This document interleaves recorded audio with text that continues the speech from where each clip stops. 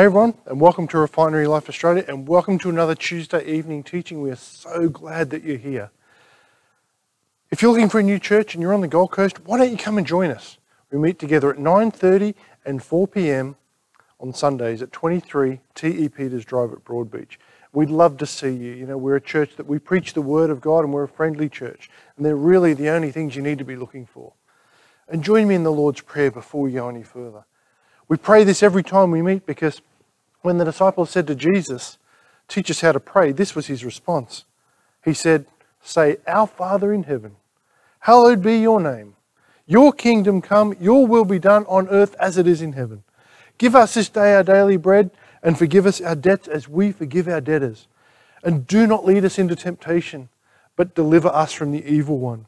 For yours is the kingdom and the power and the glory forever. Amen." Amen.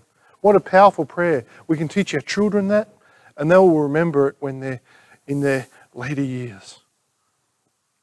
Our new sermon series, which we've been preaching the last couple of weeks, is Jesus Came Preaching. And what did he preach about?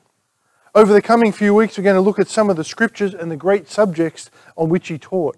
And today, we're talking about what Jesus preached about his church.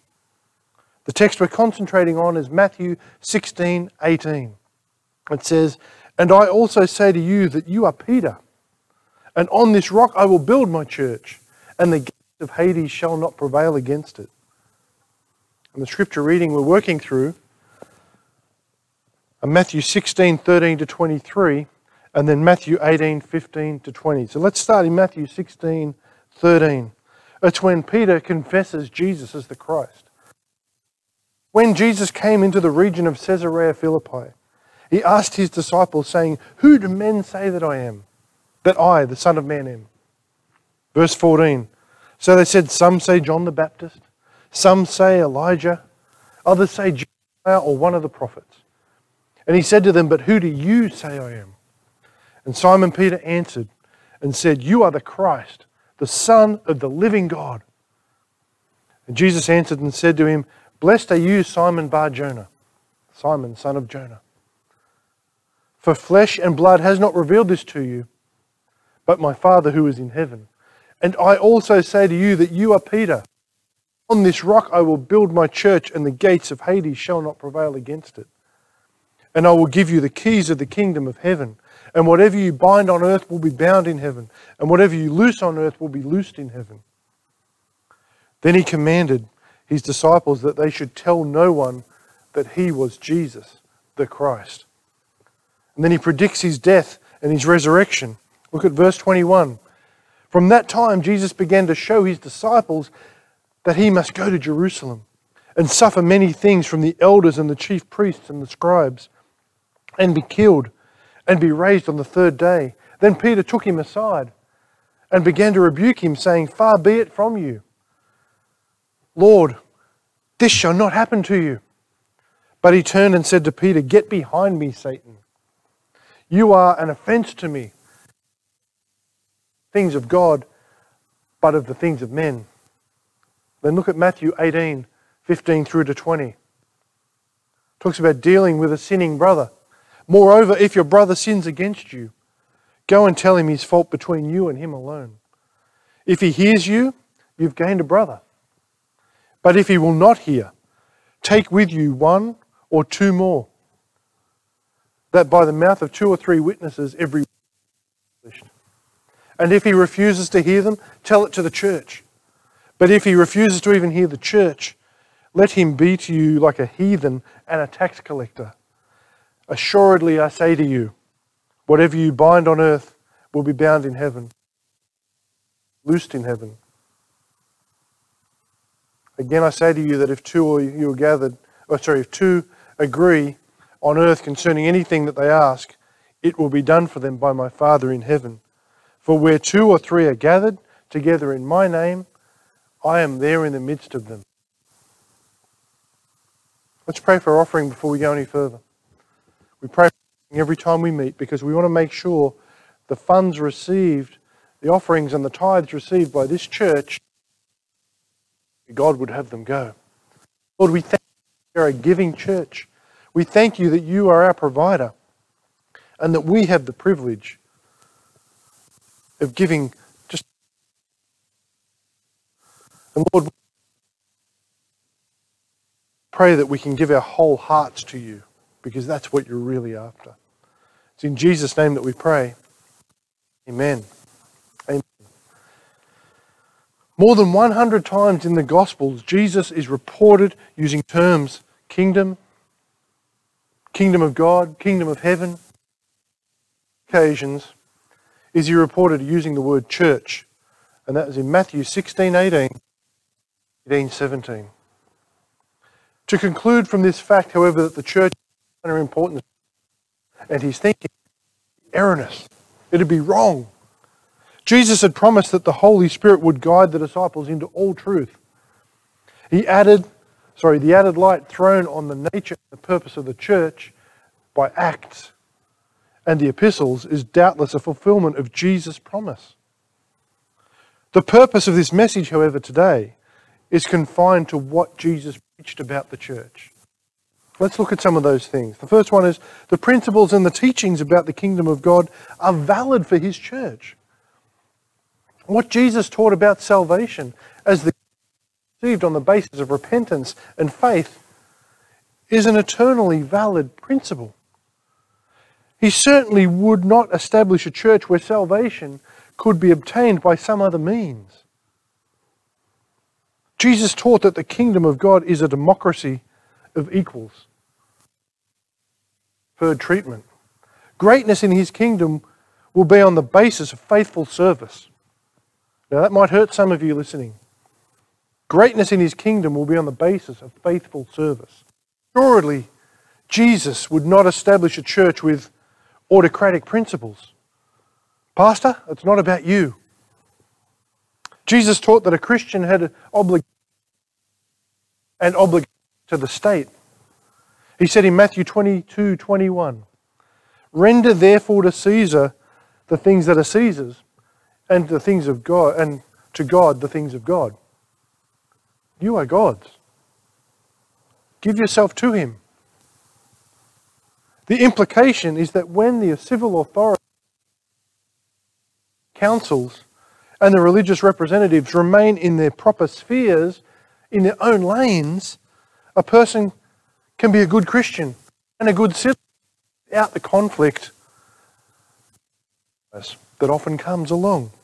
Surely our God would not want his church to dominate the state, nor be controlled by it. Jesus clearly taught that it is not his disciples' right, nor their responsibility to destroy heretics by force. Excuse me, that's his job. He will do that. Jesus intends to conquer, but his weapons are love and truth. He has not established his church to conquer by force. Jesus is Lord. His lordship is undelegated. He hasn't handed it over to you. He would not establish a which he delegates authority to forgive sins or to grant or to withhold salvation. I'm sorry, Catholics, the Pope cannot do it for you. Only God can do it. Everything that Jesus taught in his parables, in the Sermon on the Mount and elsewhere, will be consistent with what he teaches about his church. Every promise and command that applies to a disciple as an individual, for that disciple as a church member. The church is to help Christians do better cooperatively what they desire to do anyway, because they are Christians. We're supposed to work together. Second thing today is Jesus teaches about his church in the Scriptures. It was important that the disciples came to believe on Jesus Christ as their Messiah and Lord. In answer to Jesus' direct question in Matthew 16:15 and 16, he said to them, "But who do you say I am?" And Simon Peter answered, "Son of the living God." We all should be able to say that. Jesus was obviously pleased with Peter's reply. Peter was now acting like a rock. A little while earlier he wasn't, was he? living up to the name that he was given by meeting. Peter was no more actually a rock than a few minutes later.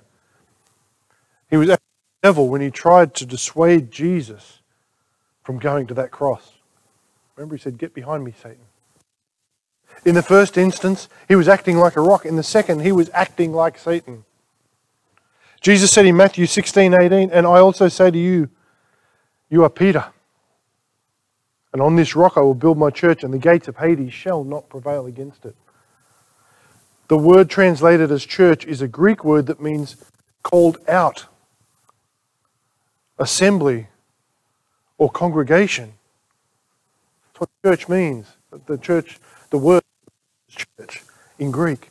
In secular Greek, it was used for the calling out of citizens of the city to transact business. In the Septuagint, it was used for the congregation of Israel assembled before the tabernacle. Christ's church or congregation is composed of all who have been called out of sin, salvation. How good is that? That's us, folks. That's you and me. To build the church on the foundation of men such as Peter and Andrew and James and John and Matthew and the other apostles who believed in him. He'd already started. And he will continue to build his church of believers. The world keeps telling us that the church is dead. Some may be, but the church of Jesus Christ is alive and well. In a general sense, all the both in paradise and here on earth. Not one saved person is missing. This is the true church. Death has no power over Christ's church. Death has no power. Every member of it has eternal life. Praise God for that. The gates of hell cannot prevail against the church of Jesus Christ. The powers of death shall not prevail against it. Jesus is not promising the perpetuity of an institution. Disciple. Jesus used the word church as a local congregation of believers. This is the usage usually found in the Scriptures. He is giving practical advice about how to deal with a brother who has sinned against you as a church member. Jesus is talking about how we should deal with each other. You are to take one or two people with you to tell it to the church. Not gossip. Tell it to the church. Matthew 18:17 says, "And if he refuses to hear them, tell it to the church. But if he refuses to even hear the church, let him be like like a heathen and a tax collector. A pagan is to be prayed for and witnessed to, but is not to be left on the church roll." This is some simple instructions. If you don't, not meant to be a member. It's not Gary saying this. This is the Bible telling us. The authority of the local congregation is to worship from somebody who is manifestly not Christian, and implies the duty of the congregation to allow only those who profess Christ to become members. Only those who profess are the ones we call brothers and sisters. We're not bikie gangs. Not everyone's brother. Only those who profess Christ. As we finish up today, the church has an eternal responsibility as the steward of the gospel. The church has that responsibility. The word Jesus, Matthew 16:19, he also spoke to the church in Matthew 18 and 19. "Assuredly I say to you, whatever you bind on earth will be bound in heaven, and whatever you loose on earth will be loosed in heaven." The steward carried the keys to the building. The keys to the kingdom of heaven are repentance and faith. The church, all believers, entrusted with a gospel of eternal consequence. What people do on earth has eternal results. The responsibility for the gospel is not confined to Peter. and to the apostles, but it is a responsibility of the whole church. Folks, that's you and me, whole church. Must respond to the gospel for themselves. I am not responsible for your salvation. You have to respond yourself. It would be a fatal error to push the picture of the keys to mean that the church can save anyone apart from personal faith in Jesus Christ. The church can't get you saved. You can't get that person sitting next to you saved. They need to make a profession of Jesus Christ, Lord and Saviour. Jesus saves. We are the trustees of salvation. I'm going to let you dwell on that for a week. And I want to encourage you, as I do every time we meet, to be diligent with your Bible study time, because God has so much more for us than to church once or twice a week and hearing someone else talk about the Word. You spend time with God, your life will change in amazing ways, because God is a Redeemer. There's nothing that's too hard for Him. And He can make you whole, spirit, soul, and body, if you will allow Him to. You're important to God, you know that already, otherwise you wouldn't be watching or listening to this evening. But you're also important to us at the Refinery. So when it comes to prayer, we reveal His promises directly to you. So whatever you're concerned about and you need prayer for, we want to be here for you. Even if you just want to say hi, you can contact us on www.refinerylife.org or via any of our social media channels. And we're believing that this year, 2022, is a year of repentance and of blessings. And we're seeing these blessings flow. We're seeing miracles happen. When we pray, we are expectant and we get an answer quickly. And that's because we are a repentant church. Let me encourage you. If you want to see the blessings, start repenting. And until next time, stay in the blessing.